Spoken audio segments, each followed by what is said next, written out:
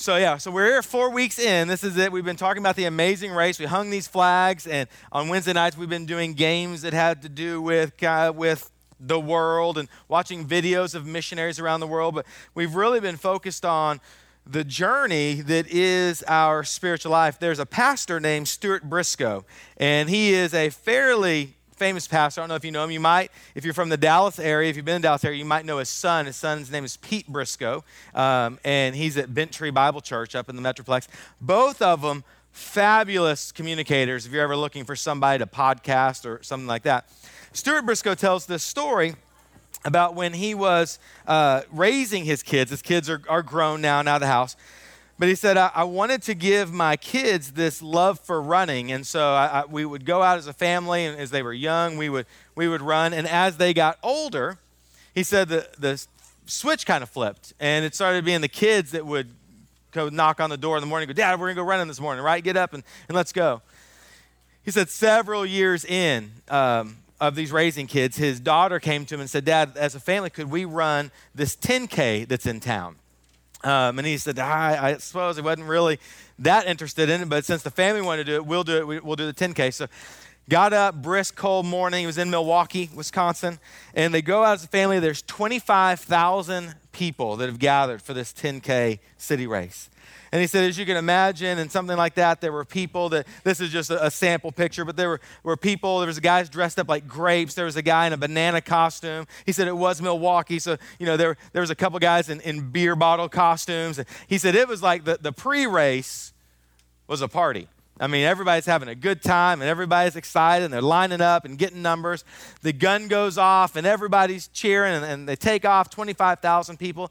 He said about a quarter of a mile down the road, the beer bottle and the grape were hanging over a rail on the side. They were already done. They had done as much as they could. He said about a mile down into the run, the chit-chatting, the talking that people were having was starting to fade out.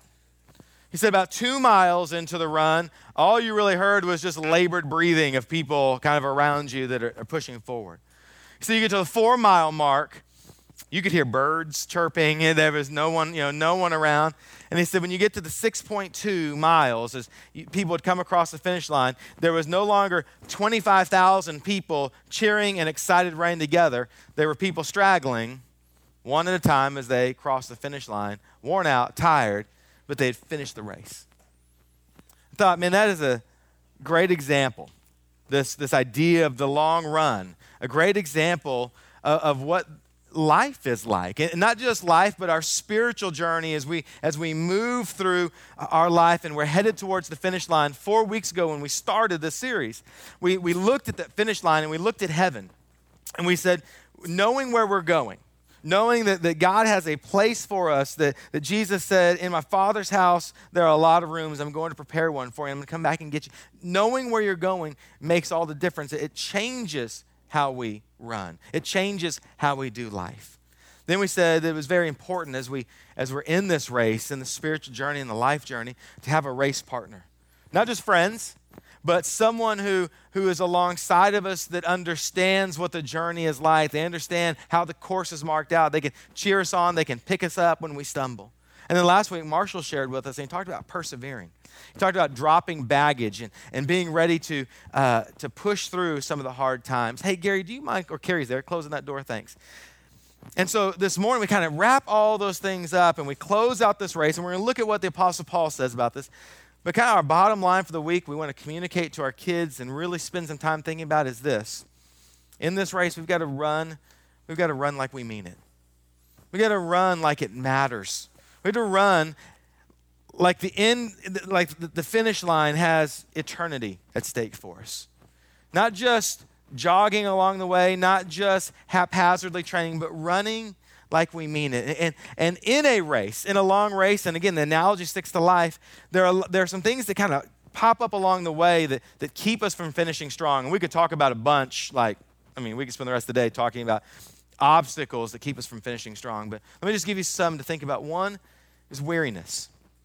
At some point along the race, that's what happened in Stuart Briscoe's story. At some point along the way, weariness begins to set in on the people who are running. Now, I've never run a 10K. I've never run a 5K. Closest I run is to the refrigerator. I don't do that.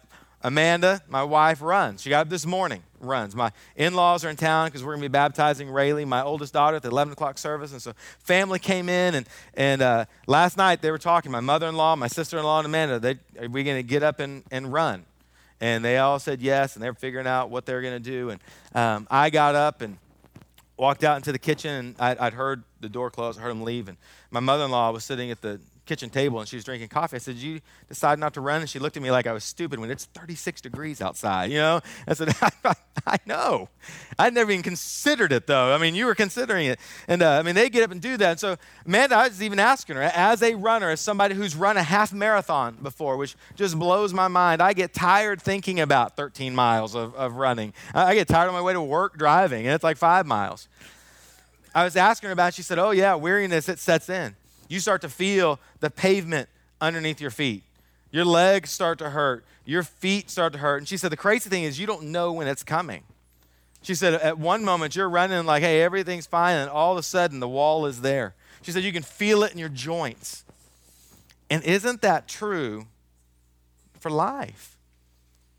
We don't know when that weariness is going to set in. And I mean, even from a spiritual perspective, we're fired up and God has this plan for us and we have this spiritual high. And then somewhere along the way, as we're tracking and as we're trying to raise kids and trying to be the spiritual leaders for our kids, boy, the world just starts to get heavy and we start to have weariness set in. Some companies like Google and HubSpot look at it from a corporate perspective because they realize that not just in the course of life, but in the course of a week, some of their employees come in and they sense weariness because the heaviness of home and work and all the things that are doing begin to press down. And so what some of these tech companies have done is they've set up some napping rooms and things like that. HubSpot is one. Google's been famous for it. This is actually a picture. I don't know, it's real dim. I couldn't find a good one because the lights inside the room are low. So when they took the picture, there's not a lot of light in the room. But HubSpot, this is a room inside their building. They've got a hammock that's raised. Thanks, Marshall. They've got some plush carpeting clouds. And you, as an employee, you can book the nap room like you do a conference room and go in the middle of the day and rest. And now some of us, we're in corporate environments or cultural environments where we go, my boss would never allow that. There's no way that I could just take a nap because my boss would say, "Oh, you're lazy, you're not working hard." But here's what science has told us. A study in 2008 says that taking a 20-minute nap during the middle of the day is better for you. It makes you more fills you with energy. It makes your mind sharper than grabbing the thing of caffeine that so many of us would reach for when we feel that extra boost. And so some of these companies come in and said, hey, then we will lean into that. And they've got guys working long hours. And so they say, hey, at some point during the day, if you want to book it and go rest for a second, go do that. Now, if the corporate world understands that, if Google gets that weariness sets in the course of a week, we would be foolish not to think that somewhere along the way in our journey, in the race, we're not going to sense that. We're not going to kind of get to the point where we go, man, I just don't know if I can go for it. Here's what it sounds like from a teenage perspective. Now, and your teenager may not have said this to you because many teenagers are afraid of what your response would be. But a teenager who is plugged into a church, into a youth ministry that's growing spiritually, this is how its weariness has been said to me. I'm just tired of being good. Just tired of being good. It's hard work. And the race is hard. Weariness sets in, and we have to be aware of that. One of the other obstacles that keeps us from finishing strong is the temptation to take shortcuts. When I was, I guess I was 7th or 8th grade, we were living in Germany. And in those days, of course, you guys grew up this way too. And I mentioned this a few weeks ago. We didn't have, all the options that students have in school now. We got, they get like all kinds of creative classes they can take that are interesting. And we got you get to choose, art or music. That was your two options. And I know they have wrestling, and we had PE. That was it. In junior high, that was all you took. In Germany, you took PE. Well, every Wednesday in PE, we dreaded Wednesday because on Wednesday we had to run the base, the Army base. And so the school, that we would leave from the school and head to the outskirts of the base, and we had to run around the entire base, and it took the hour of PE, and then you came in and you were done. Well, inevitably, you get 30, 40 junior hires out there for PE, and they've got to run the base, and we had coaches who were not going to run the base, run around. And so you had students who would start thinking about and talking, how do we take the shortcut? But we also knew that even though the coaches wouldn't run the base, that they would be, most of the time, out somewhere along the way, counting people as they came through, kind of a checkpoint to make sure. And so it became this like game almost, because if you got caught shortcutting, then you had to run on Thursday. So it became this game of how much of a shortcut can I take without being caught by the coaches? Could I get away with it? Could I take the shortcut? And that happens to us in our journey. We have the temptation to take shortcuts. Let me give you some examples. God has, if you're a believer, if you're a follower of Jesus, the Holy Spirit's inside you, you have gifts. You have talents that God's given you, and He's given them to you for kingdom purposes. He's given to you to make a difference in eternity. God has called you, and He's called me to ministry. Now, for me, my ministry just happened to fall into the world of occupational ministry. But a lot of church folk, and not so much here at First Baptist, I don't think, but certainly around a lot of church people, believers, they think this: ministry is what the paid clergy do. That's why we have staff. And I've even heard people say, they'll look at our church and they'll go, well, you don't have a whole lot of staff for your church, because they've come from situations and systems where the more ministry you did, the more paid people you went. But here's the truth. God has given you gifts and talents. He's given you a passion for something. You may not even discover what that is yet, because you might not have spent a lot of time thinking about it. But God has given you something, and this call to a ministry, most likely not vocational, most likely from a volunteer standpoint. He's called you to ministry, and if you haven't discovered what that is or you're not doing it, that's a shortcut. It's a shortcut in the race. It's a shortcut in the journey. Part of the journey is engaging with God, is bringing the kingdom of God here, and if we're not engaged with God to bring the kingdom of God here, we've taken a shortcut. Some of us have relationships. Somebody might even come into your mind when I say this, and if they do, that is probably the Holy Spirit. You need to do something with it. Some of us have relationships with people that we purposely avoid. We do everything we can to not see them, to not talk to them, because there's been some issues along the way.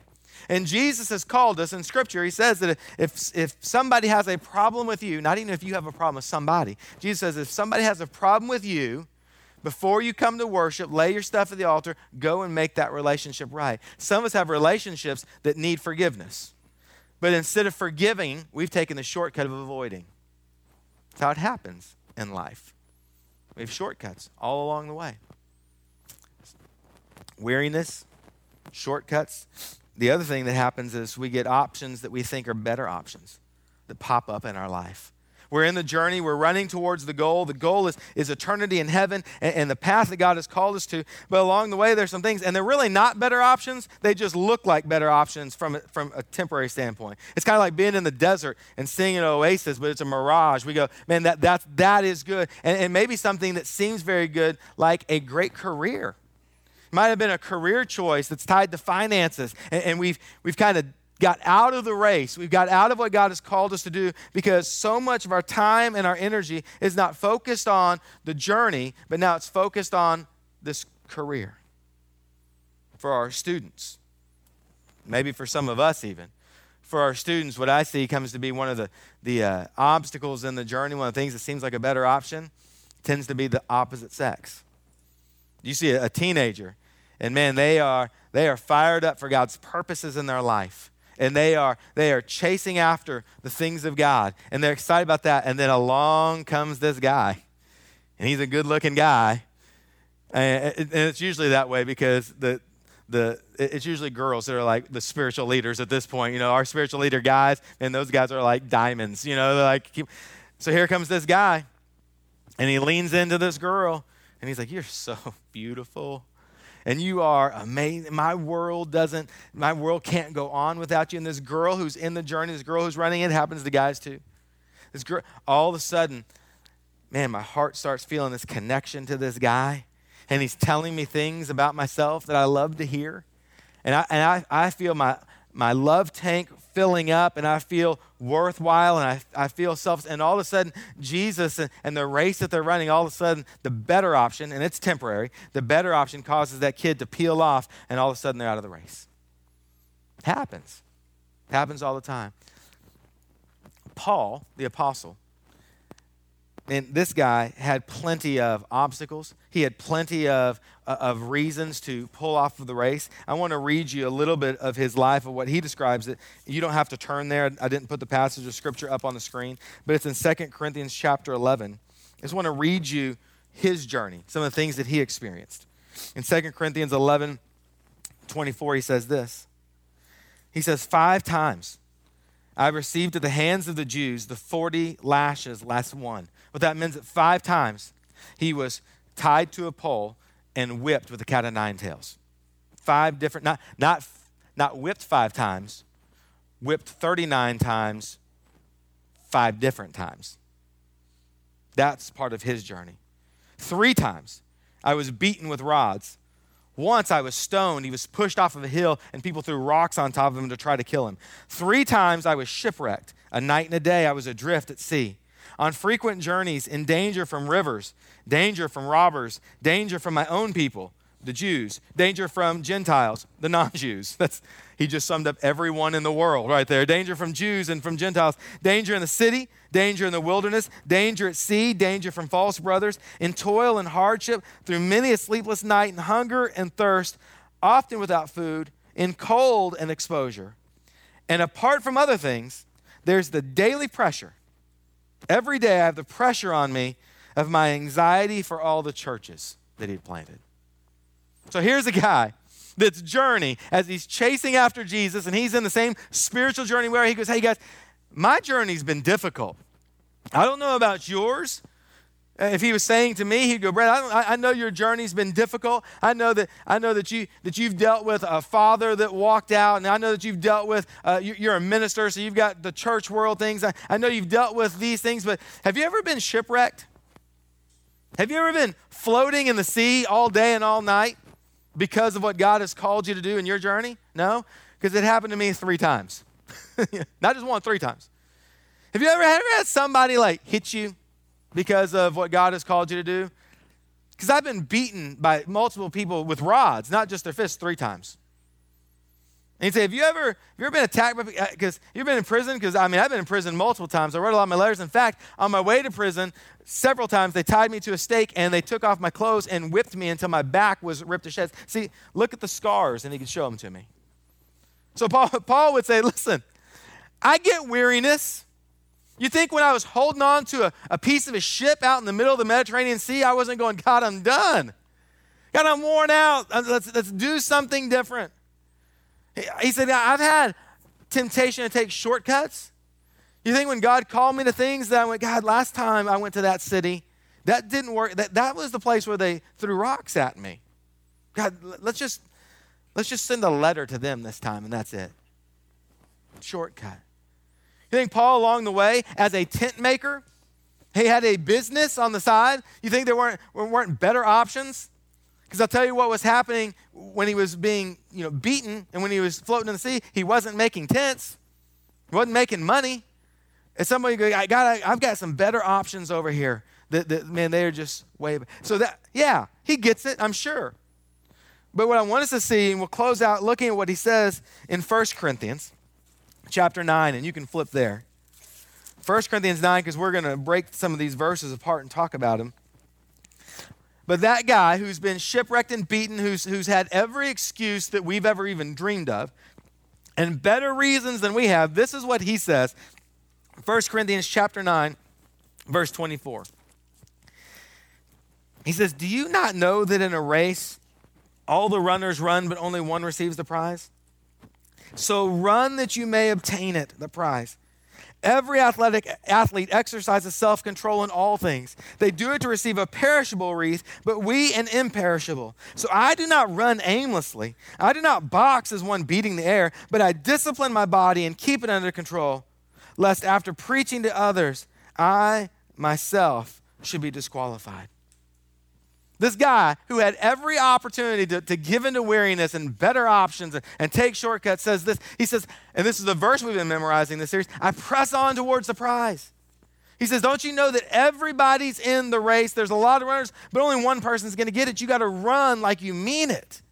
It's got to matter to you. Now, in Paul's day, there was this thing called the Isthmian Games, similar to the Olympics. Isthmian Games happened every 2 years, and people would come from all over the Mediterranean rim. They'd come to Greece, and they would run in these games. And they had foot races, and they had chariot races, and javelin throws, and discus. They had boxing. They had wrestling. They also had things like poetry reading. They had singing contests, and it was all revolved around the worship of Poseidon, the god of the sea. But it was a big deal. It was like the Olympics. And so when Paul is talking about this to the people of Corinth, that's the imagery they're getting. They go immediately to the Isthmian Games. And one of the main differences between the Isthmian Games and our modern day Olympics is there was no such thing as the silver or the bronze. There was only one winner. There wasn't second place. They subscribe to the Ricky Bobby philosophy of sports. If you're not first, you're last. Second place is first place for losers. That's how the Isthmian Games worked. And so under that understanding, Paul says, hey, there's a lot of guys in the race. Everybody's running, but only one receives the prize. There's only one person that's getting the crown. You got to run like you mean it. And then he gives us these examples of them. I'll just kind of pull them out. You can read through these passages of Scripture. I almost pull them out just word for word. He gives these examples of what the participant has to do. One of the things he says they have to have self-control in all areas. And so now he's taking this analogy of the foot race, the Isthmian Games, and he's saying, let's apply this to our life journey, to our spiritual journey. And he says, we've got to have self-control in all areas. And here's what Paul understood, and it's true of athletes. Your emotional makeup affects your physical response. Your intellectual makeup, how you think about the competition, affects how you perform in the competition. What Paul is helping us understand that we know deep inside, but he's helping bring, is our life is not really compartmentalized. We think it is. We think we've got our work life and our church life and our home life. And Paul says, no, when Jesus is in charge, you have your Jesus life that affects your work life and your home life and your church life and your friend life or whatever. There's not this compartmentalization. There's not the me on the weekend and the me at work and the me at church. No, there's just me. And all of those things, they all play into one personhood of who you are. You can't compartmentalize. And he says, you've got to have self-control in all areas. Self-control in your physical life. Because your physical life and the things that you choose to do with your body, whether it be eating, drinking, sex, whatever it may be, has an effect on your spiritual life.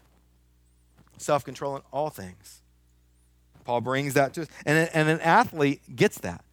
As a mixed martial arts fan, I've seen it before. Watching two guys get into the octagon and they are going to go back to that boxing and wrestling type event. You can see guys. I saw a guy not too long ago that after in between rounds, fought first round, before the second round, got up and walked out of the cage. He was done. He hadn't been beaten. He didn't get knocked out. He didn't tap. But mentally, he was done. In his mental capacity, he just didn't want to do it anymore. No more will. Affected the physical competition. And Paul says his self-control in all things. He says this, we don't run aimlessly. We run with a purpose. If you're a sports fan like I am, NFL Combine just happened. If you're not a sports fan, the NFL Combine is when they bring the college seniors that have graduated, people that are made themselves eligible for the draft, and they come and they go and they bench press 225 pounds. They see how many times they can do it. They time them at the 40-yard dash because they've had their times. The coach has sent them in, but now this is the official thing, and all these NFL scouts are there. And these seniors, these college seniors, before they go to the combine, a lot of them start working with trainers. They're now out of the football season. Their job isn't to win football games. Their job is to run the fastest 40-yard dash they can possibly run. And so they hook up with some trainers for a couple of months, and they go, hey, I need you to be able to carve off some hundredths of a second off of my time because that could be millions of dollars. So they get with these trainers so they can prepare for this combine. They're focused on one thing, a 40-yard dash. They're not, the trainer doesn't get there and go, okay, hey, glad you guys showed up for this. We're going to get you ready for the combine. Hey, why don't you go run about 5-6 miles? That's aimlessly running. If they were preparing for a long distance run, that's what they do. But the trainer starts working them. I just care about how fast you go for 40 yards. And so every exercise we do, everything we do is focused on this. It's purposeful. It's intentional. It's not aimless. And Paul says in this journey of life, this spiritual journey, you got to be focused. You don't just run aimlessly. You got to know what you're doing, where you're going, why. He says this. He gives a lot of different things. He says, I'm not shadow boxing. I'm not boxing against the air. Because Paul says, I know shadows don't punch back, but the real world does. In my spiritual journey, I'm not shadow boxing because Satan is real. And Satan wants to steal and kill and destroy. I'm taking this seriously. I'm getting into the ring, and there's going to be some blood, and there's going to be some sweat, because out there in the real world, there's going to be blood, and there's going to be sweat. It's hard. And he says at the end, he says, I discipline my body. I discipline my life. He gives us these, all in those couple of verses, a very serious picture of an athlete in training for these games, and he applies it to our spiritual journey. And I think what Paul would say to the Western church today is he'd gather us in close, and he'd say, lean in, I'm going to give you a little secret about the race. You guys have got to start running like you mean it. You got to start running like the prize at the end is real. You have to start running like eternity's at stake, and the people whose lives that you're investing in, their eternity's at stake. And we're running for kingdom type things that really matter. And he gives us in this push of I don't shadow box, and we got to discipline our bodies, and we got to run seriously. He gives us a couple of reasons why. And the first one we just talked about, he says eternity's there. Eternity is what matters. It's the Sochi Olympics. These guys that went to the Winter Olympics and they trained and they competed, they gave up, they moved places to live so they could train for the Olympics. The guy that wins the gold medal, and he gets this medal hung around his neck. Do you know what that gold medal is worth on the street? $566. That's what the gold's worth. Now, granted, it's a gold medal from the Olympics, so it probably has a higher street value, but the gold itself, $566. All of that work, all of the energy, and the prize was a $566 necklace, a moment of glory. And let me ask you this. Can you name me 3 Sochi Olympic gold medalists today? Most of us in here probably couldn't even tell us what year the Sochi Olympics were. We know it was in the last couple. We're like, was it last year, 2 years ago? I remember they did that thing with the digital projection. That was cool, but when was that? It's perishable. Paul says why? And he says this, and this we don't really get this. He says, they do it to receive a perishable wreath. When you won the race, I got a picture of one that would be similar. You got a crown of leaves. That was it. You got something out of the garden. Congratulations. There's your prize. And Paul says, you know what happens to that within the month? It dies. It rots. It goes away. And these athletes, they run this race and they do that for this perishable crown that doesn't last, but we're in for something that's imperishable. We're in it for eternity. We're in it for the kingdom of God. If these athletes run and they discipline themselves and they run like they mean it for a crown that came out of the garden, how much more should we, who've been redeemed by the King of the universe, our lives have been bought with the blood of his Son, and we have eternity sealed. We've got a mansion in heaven. We've got the Holy Spirit in our lives right now to help us have the abundant life overflowing. How much more should we run this race like we mean it? That's a no-brainer. That's what Paul's trying to get us to see. So he says, why do all these things? 1, because it's eternal. And 2, I run like this and I train like this because I don't want to be disqualified. And a guy, was a friend of mine, acquaintance, we weren't very close, so I don't know all the details. He was a pastor, not a head pastor, he was a minister of education, but he's a pastor at his church. taught at a university, shaping young minds, shaping and leading a church. And he lost all of his ministry because one day he went out to the park to solicit a prostitute and found a police officer. And in a moment, disqualified from his ministry. In a moment, disqualified from his testimony. I mean, it doesn't do you real well when your neighbors have heard how much Jesus means to you and that Jesus is the most important thing in your life, and then you're in jail for soliciting a prostitute. Testimony struggles. Now, I'm saying you can't be redeemed from that. I'm not saying God's great. I'm not saying that. But Paul says, I don't want to be disqualified. And you know what? That didn't happen accidentally. He wasn't just walking through the park one day, never having thought about it, never having made decisions. Got in there, just walked through the park and saw somebody and went, oh, hey, I wonder, I've got $100. I wonder if they would. No. He'd quit being intentional. He'd quit practicing self-control in all areas. He'd quit fighting the good fight. He got off focus from where the race ended. And it wasn't a one-time thing. It was a bunch of small things that ended in disqualification. And Paul says, I don't want that. I don't want to be disqualified. I want to run this race and I want to finish well. So what do? I want to give you two things. Two things to work on with your family, two things to think through this week. And here's the first thing. And this is going to take some work. I'm going to ask you to think through building a training plan. Building a spiritual training plan for you. Maybe as a family, sit down and think about what this looks like. I've got a friend that's about to start his own business. And he's not just walking into it going, okay, I think I'll buy some of this and I'll buy some of that. He's got a business plan.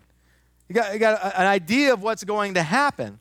Well, if we're going to train, we got to have a plan. Also, nobody shows up to train for whatever, for basketball, football, anything, a race. Nobody walks without a plan. They get a train and train. Here's what we're going to do. We've got 6 months until the race, or 6 months until the fight, or we've got a week until the game. Here's the plan for the week.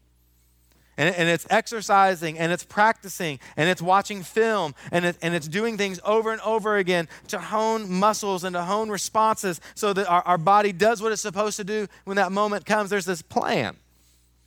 But spiritually, for a lot of us, our plan is, if we can make it to church this week, we'll go. I'll be honest, that's a terrible spiritual plan. I don't even know if terrible describes how terrible that really is. I mean, if that's what we've got, is that a good thing? Absolutely. But if that's the sum total of our plan, in this race that we're running towards eternity, in this race that we're running with our kids alongside to go, hey, we'll make it if we can, but you know what? There might be something that pops up, a quote-unquote better option, what we talked about earlier. We'll probably take that. So I'm going to ask you to do this. This is going to be hard work. It's like homework. Start writing out a plan for you, for your family. Just do it for March. Just for March. Don't worry about the 10-year plan, the 5-year plan. You don't have to worry about the 2015 plan. Just what do we want to see happen spiritually in March? Now, we can't control that. We can't control the Holy Spirit and say, God, this is what you're going to do. And at the end of March, I'm going to look like this. But we can say, God, I'm going to jump into the river in which the river's flowing, where your Spirit's moving, and I'm going to go where you go. But God, here's what we think is going to happen. Here's what I hope to see. Write out that plan and then break it down. Like, if it is being involved in church or a small group, then say, hey, we're going to be there 3 out of 4 Sundays. If you go, hey, I'm going to read the Bible all the way through this year. Now, don't try that in March. I'm going to read the Bible all the way through in a year. What you need to back that down and put it into smaller bite-sized pieces. That's what a plan does. And it comes back, and you might go, wow, I said I want to read the Bible through in a year. I just realized that I have to read 35 chapters a week to do that. I don't know how many it is, but I mean, it's a lot. And you might go, okay, maybe I'm going to read the Old Testament this year and the New Testament next. But once you start bringing it down into bite-sized pieces, this plan, then you can start working it. What do you want spiritually? And what can you do to get there? Our 8th graders through seniors have an opportunity to do leadership track. Every September, we kind of push it, and this year we have about 50 students doing it. The way that developed, I'll give you the short story, not the long. The way that developed, we sat down and said, what does a student leader out of this youth ministry look like? And that's when we came to the realization, we're not even aiming for 18, we're aiming for 25. What does a 25-year-old leader look like if we have 13 to 18 to invest in them. When they're going to go off to college, we'll lose them from that point. Somebody else is going to have to pick up the baton and run. What does a leader look like? We put that on paper, and then we built this plan, which is what the leadership track is, this plan to get them there. And we said a leader, a student leader, they ought to know the Word of God. So we asked them to memorize 20 verses during the year. We said they ought to be reading the Word of God. So we broke out the Bible from 8th grade, 12th grade. If they did all, they would read the Bible all the way through before they graduated high school. We said, hey, they need accountability, so we asked them to get accountability. We said they need adults in their life to coach them along the way, so we asked them to have a mentor, meet with them twice a week. We believe that leaders at 25, and I say this to my 8-year-old, my 4-year-old all the time. Leaders are readers. My 4-year-old can't read, but she hears it all the time. Leaders are, because we're out there trying to stay ahead of culture and learn from people that went before us so that God can use us to influence and change the world. So we put together a reading list and said, hey, 8th grade, it starts here. It's pretty simple. 12th grade, you're reading adult leadership books. 4 a year is the goal because we want to move you. That's the plan. Now, a kid might come to me and go, that plan doesn't work for me. And what I'd say is, God bless, let's make your own plan. Because every kid's unique and every kid's different. The leadership track's not going to work for some, but for some, it at least gets them thinking and moving on this spiritual plan. But you can have one for yourself. You can have one for your family and start moving towards the finish line. Start that plan. And here's the second thing. You got to look at exactly how I worded it. I remember how I did.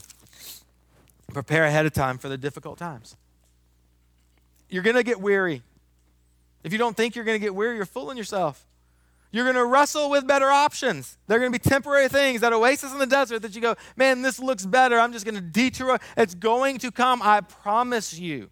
If you're going to be tempted to go off course, if you're not tempted to go off course and get out of the race, what I'd suggest you do is do some real honest, hard looking about where you're at spiritually. Because the only people that I know that the devil's not messing with are people that are right where the devil wants them. When you start walking with Jesus, you start getting on the race, he's going to start attacking. His job, again, is to steal, kill, and destroy. That's what Jesus said. So it's going to happen. You're going to have tension in your home. You're going to have tension in your marriage. You're going to have tension at work. The journey is going to be difficult. There's going to be times where God is silent. All of those things are going to happen. That's when we hunker down and push forward like an athlete who's training. But prepare ahead. No, now it's coming. Set some checkpoints. Get some race partners we talked about a few weeks ago along the way that you can look at and say, hey, you know what? I'm going to be very honest with you. I'm just really not feeling Jesus this week. I'm going to be really honest with you. For the last 2 months, I haven't even really felt like Jesus I've even heard from. I don't want to go to church. And you've got this race partner to encourage you on and when the weariness sets in. Get a plan and prepare for the tough times. God told a story about his grandnephew. He was going to be in a wedding. Aunt was getting married, and they had a 5-year-old, and they were asking this 5-year-old to be the ring bearer. So he had a big job. He's got to walk down the aisle, and as a 5-year-old boy walking down the aisle in something that's supposed to be formal, exciting, there was a little bit of fear among some of the family members of how this might actually turn out. You might have been there before. And so the grandmother had this idea. And she told the 5-year-old, she said, well, you know what I'm going to do? Because this is an important day. I'm going to give a prize away to the person who does their job best. And the 5-year-old boy looked up and started thinking, there's carrot, at the end of the stick. Wedding started. Everything's going well. 5-year-old boy's got the ring. He comes walking down. He's doing well. He's slow. You can tell he's thinking about it. He gets down, does everything right, and he nails it. Wedding goes off, and it's without a flaw. And afterwards, the grandmother comes over to the 5-year-old, and she says, honey, I'm going to tell you what. You did so good. You've won the prize. She gave him whatever she gave him. And 5-year-old, in honesty, just looked back at his grandmother and he said, I was pretty sure I had won it, but when Aunt Dana came out in that white dress and the horn started blowing, I thought she might steal it from me. But he finished strong. There was a prize at the end, and there is a prize that awaits us. Run like you mean it. Take your family and run like you mean it. One of the things I'm going to say, I've had to think through, I don't do this normally, but I've had to think through what I'm going to say at the 11 o'clock service because I'm not sure that as I baptize my own child, I'm going to be able to speak intelligible words. I'm a little nervous about that. And she's already told me, Dad, you're probably going to cry, and I'm going to laugh at you. Like, thanks, because I get to hold you under. So, thinking through what's saying. So if you're going, which I hope you will, but the point is the same. Today, for our family, doesn't mark the beginning. Baptism, her salvation 2 weeks ago yesterday, didn't mark the beginning. We've been in this journey as a family with her for 9 years. She's 8, so do the math. Since she was in her mother's womb. When she was in a crib, I would walk and at night, not always, but I tried to on a regular basis, go and just lay my hands on the door frame of her room and just pray over her for 2 or 3 minutes before I went to bed. As a family, we're doing, and we're figuring it out. Like we're not real good. We're figuring out what it looks like discipleship in the home. I had this great idea this week. Emerson loves Frozen, obviously because she's 4. And I found this 3-part devotional about Frozen that ties the scripture to it. And as soon as we did the first one, my 8-year-old sat there with her hand over her. She said, I hate Frozen. So we just kept going, trying to figure it out. So we're doing session 2 tonight. And I told Rayleigh, I said, hey, since you're too big for Frozen, here's devotional number 3. You're going to lead it on Monday night. And all of a sudden, she's like, yeah, we're figuring those things out. That wasn't the plan. I just had to think of something because I couldn't have my 8-year-old during prayer time going, I hate Frozen, because that was not going to be race-worthy. You know what I'm saying? But the journey's been going for 9 years. Baptism Day isn't the end. It isn't, saved. Some of us feel that way. If I can just get them to Jesus. then, all right, Jesus, there you are, got them there. Whew.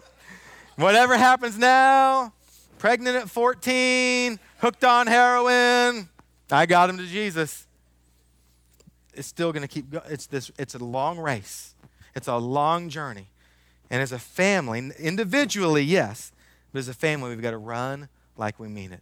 I'm going to pray for us, and then if we have time to talk, which do we? Then we're going to let y'all talk about something. God,